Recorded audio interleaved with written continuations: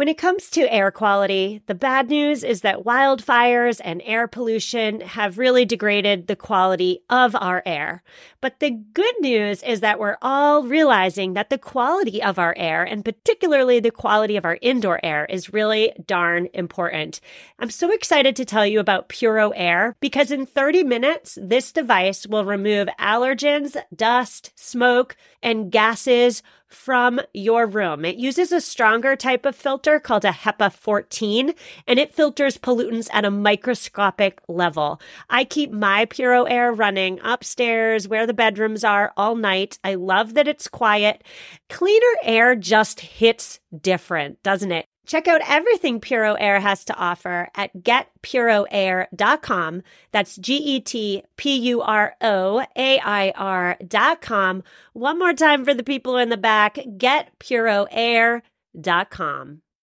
Hello there and welcome back. My name is Stephanie Safarian and you're listening to episode 275 of Sustainable Minimalists.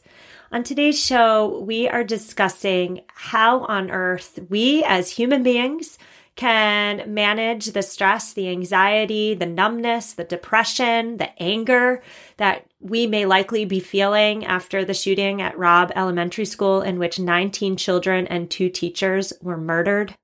We're also discussing specifically in the second part of today's conversation how the parents listening can best help their children navigate the news headlines and the state of America in 2022, in which mass shootings are indeed commonplace.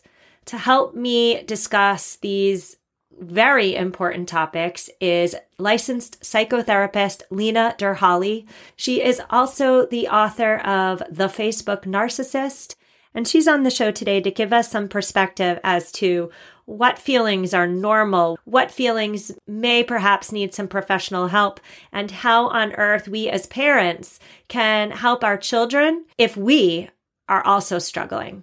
Lena, really thrilled to talk to you today. How are you? I'm great. Thank you for having me, Stephanie. Again, thank you for coming on. It has been a difficult 2 weeks for me, for humanity, and especially for the parents listening. I know I personally can't look at the faces of those 19 beautiful children without bursting into tears, and here we are nearly 2 weeks later. And so I want to talk to you today about the ways in which people can navigate this time in America. So before we get into all of that, tell us, Lena, who you are, tell us what you do, and let's infuse a little bit of silliness into this conversation because it's such a heavy one. Tell us who you are, what you do, and your favorite television show. My name's Lena Derhally. I'm a licensed psychotherapist, and I see a lot of couples who do some family work as well, and everything's just about cultivating healthy and productive relationships. I'm also an author. I have 2 books out. The first is a true crime, and the second is called The Facebook Narcissist. It's about social media, and it's a cultural critique and asks the question, is social media making us as a culture more narcissistic, and what is it doing to kids who now have to grow up with it? I always say I was born in the 1980s, and I'm so glad, and my friends are also glad, that we didn't have to navigate this kind of thing as tweens and teens. I'm really interested in exploring issues of relationally again, and especially as they relate to narcissism, which is entitlement and lack of empathy. So TV, disclosure, I don't watch too much TV, but I do have a series that I love and shouldn't come as a surprise since I just said I wrote true crime and I talk about narcissism a lot. It's You with Penn Badgley. It's a satirical series about a psychopath, but the last season 3 I really enjoyed because it was actually, he's now a father, and I'm a parent as well of elementary school age children. So this topic we're talking about today is very relevant to me as well. I've seen the show. I've seen season 1. Highly recommend it if anybody's interested in a dark satire. But my first question for you today, Lena, is how can a parent know when it's time to go see a professional to help them deal with their feelings of stress, fear, anxiety, whatever the feeling is as it relates to current events and specifically the shooting at Robb Elementary School?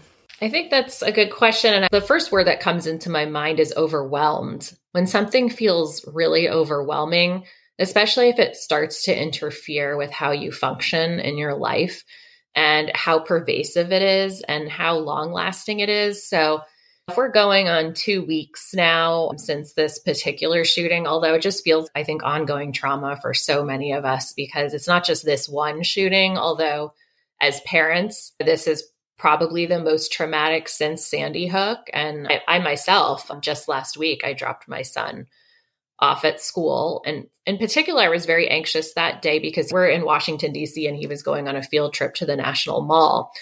And my first thought as I dropped him at school was, what if there's an active shooter on the National Mall? And I felt my eyes welling up with tears and feeling that like anxiety response in my body.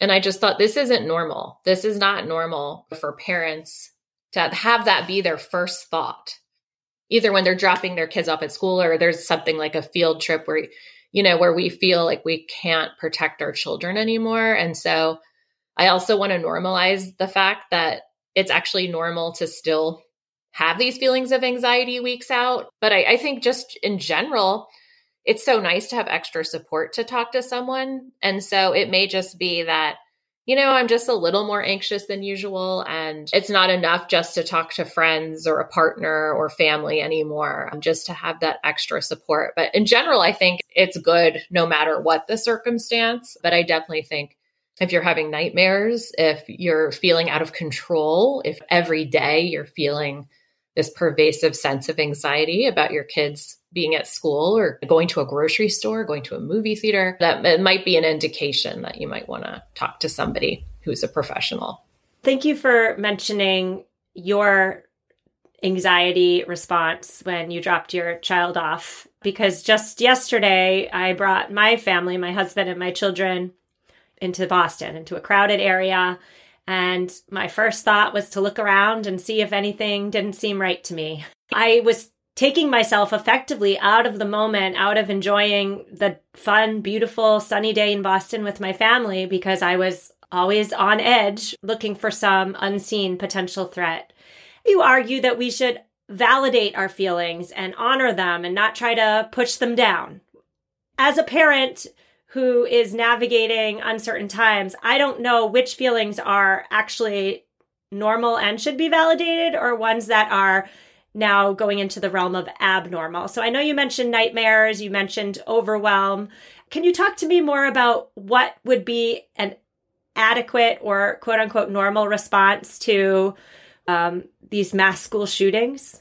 Yeah, and I think generally there's actually a wide variation of normal responses. And I don't think there's necessarily a right way to respond. I know that some people have talked about actually feeling numb, and they're judging that response because they're like, I should be feeling something, but I'm feeling numb.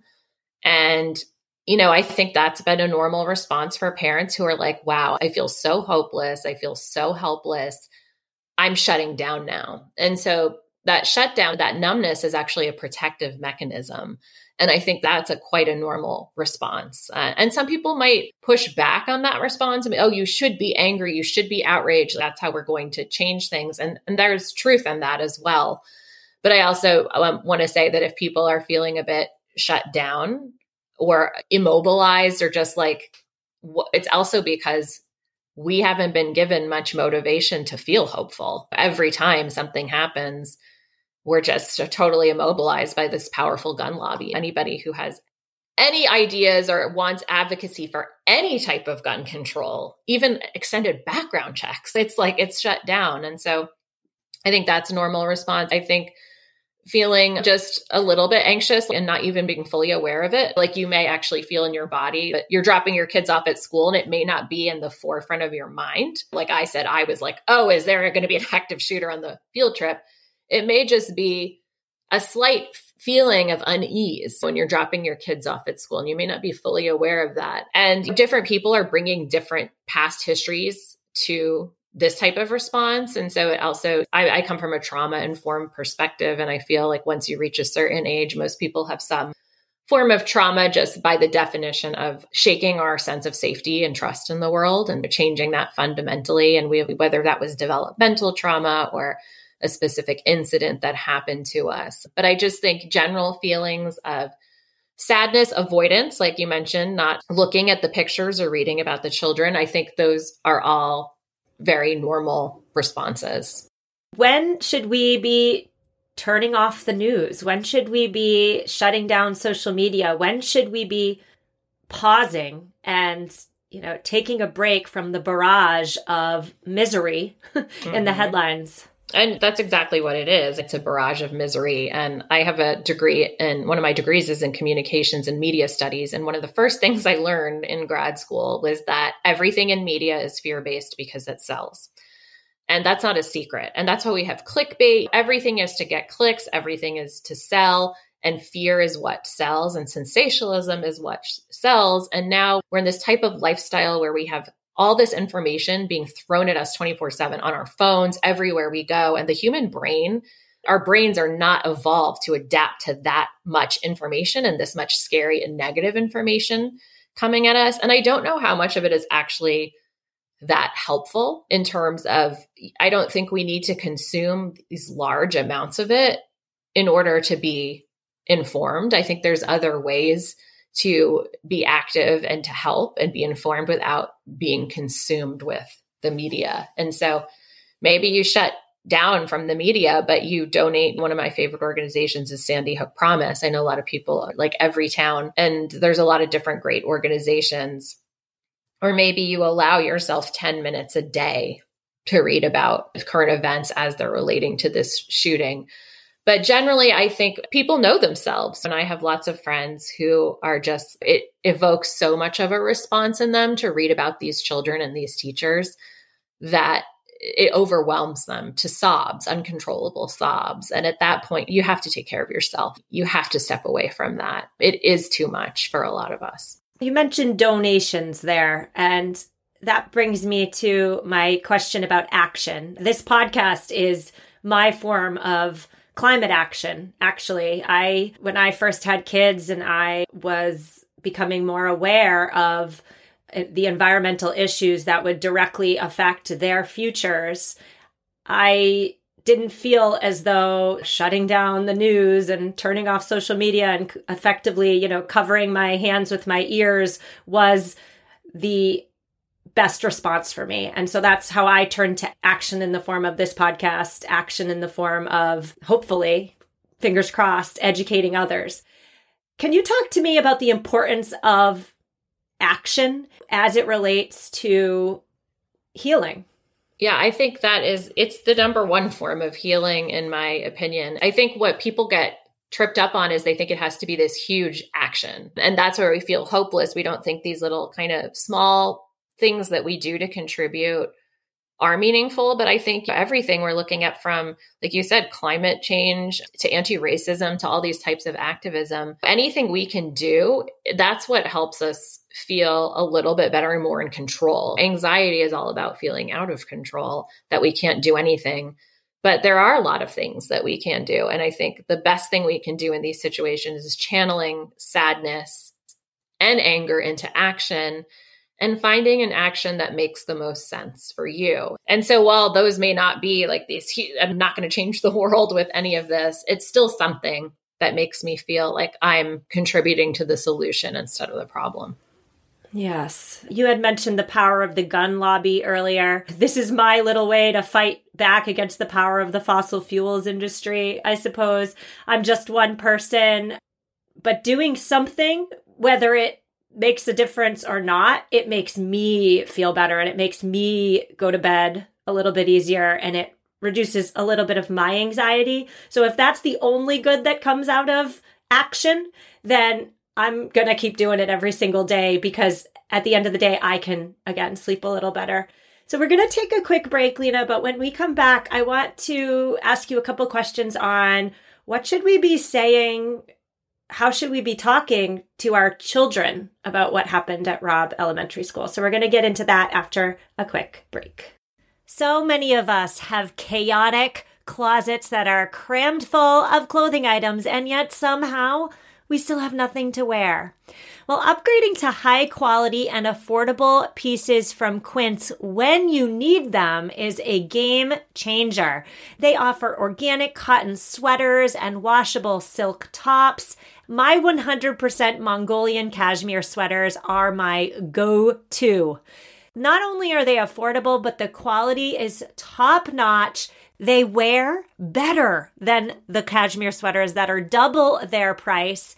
Indulge in affordable luxury. Go to quince.com/sustainable podcast for free shipping on your order and 365-day returns.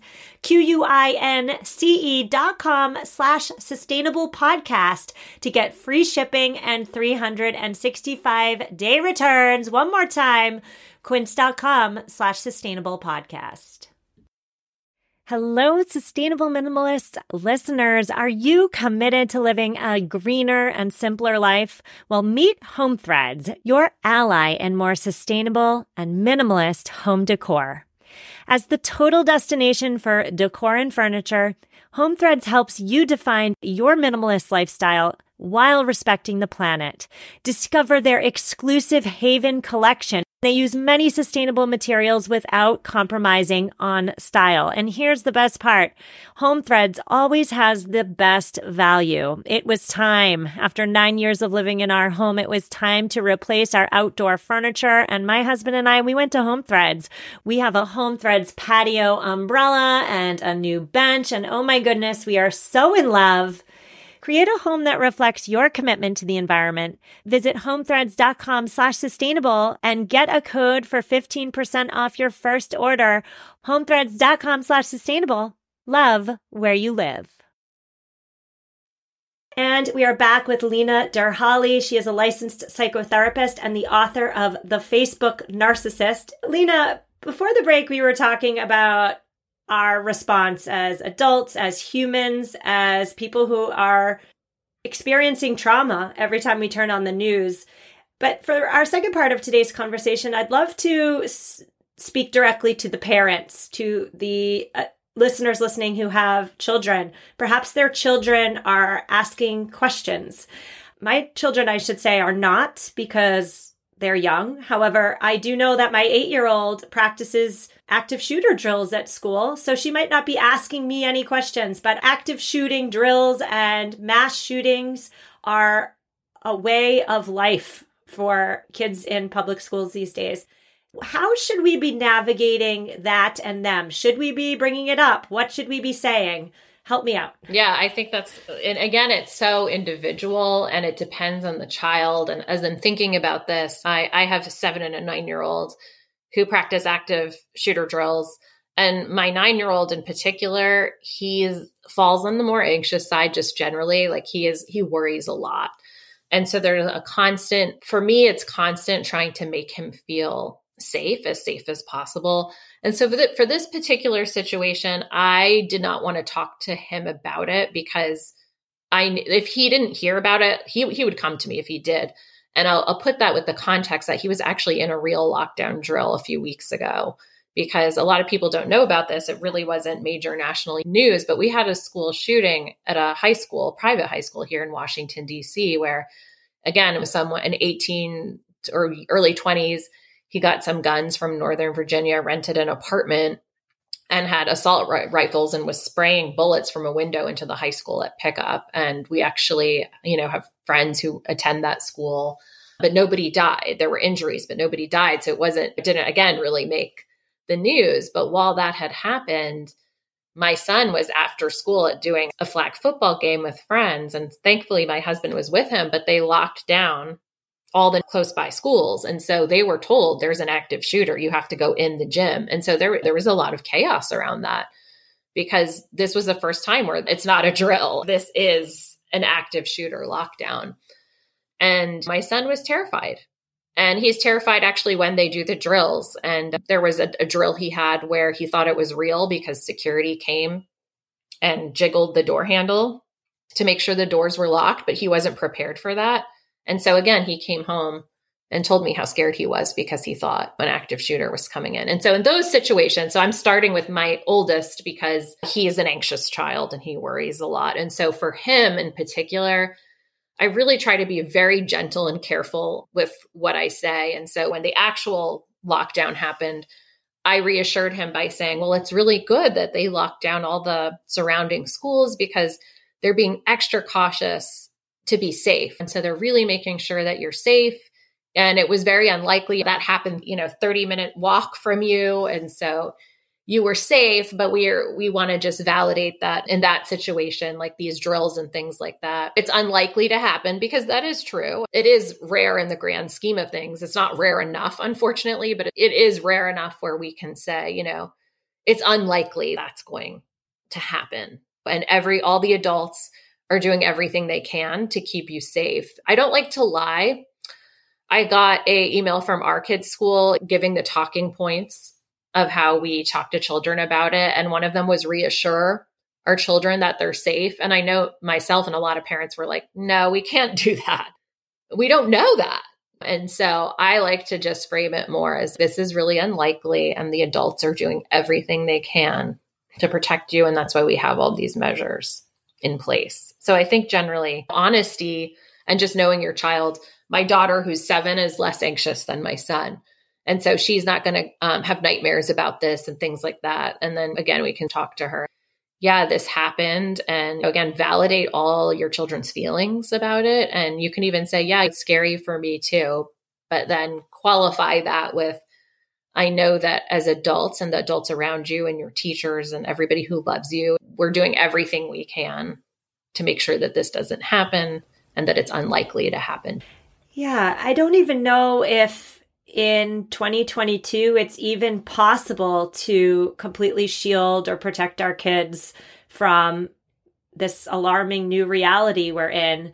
As of this recording, there have been 18 mass shootings in America so far in 2022 alone. And a mass shooting by the definition of the Gun Violence Archive is one that has resulted in 4 people either dying or being wounded. So 18 mass shootings doesn't even account for all the other shootings that have happened in the first 6 months of 2022 with 3 or less victims. And so I guess my point there is that we can't completely shield our kids from something that is just so prevalent, so part of daily life in this country at this moment in time. I wanted to ask you, though, also about routines and rhythms and schedules. I believe, and please correct me if I'm wrong, but I do believe it's important to create and maintain would be a better word, maintain a sense of normalcy. So doing the same things you've always done in your home, the chores keep getting done, the soccer practice still gets attended. Should we be changing our lives in response to a tragedy such as the one we're discussing today, or should we keep on keeping on to create that sense of normalcy for our children? Yeah, I think for our children, it's so important, especially after this pandemic of 2 years where there has been a lot of upheaval for children. We really need to continue that normalcy and that structure. And after that flag football practice my son had where he had to go into lockdown, next week we put him back in. And that was just to show him that it's okay to keep doing, we also don't want to shut down completely. And I wanted to model for him that we keep sticking with our structures and our routines. And I do think it's good to shield them from as much of the gory details as possible. And maybe, again, that looks like having a balanced conversation with, okay, if this is what you should do if you encounter this, because that's the reality, but balancing that again with keeping up with our normal routines. Because kids, we can't put this on them either, this fear and all of this. It is really important that kids grow up feeling that normalcy and that structure and that safety. And so I think that to your point, that's a really good thing to try to continue to do. And I think back to the beginning of asking, when should someone look at seeking more professional help about anxiety and things like this?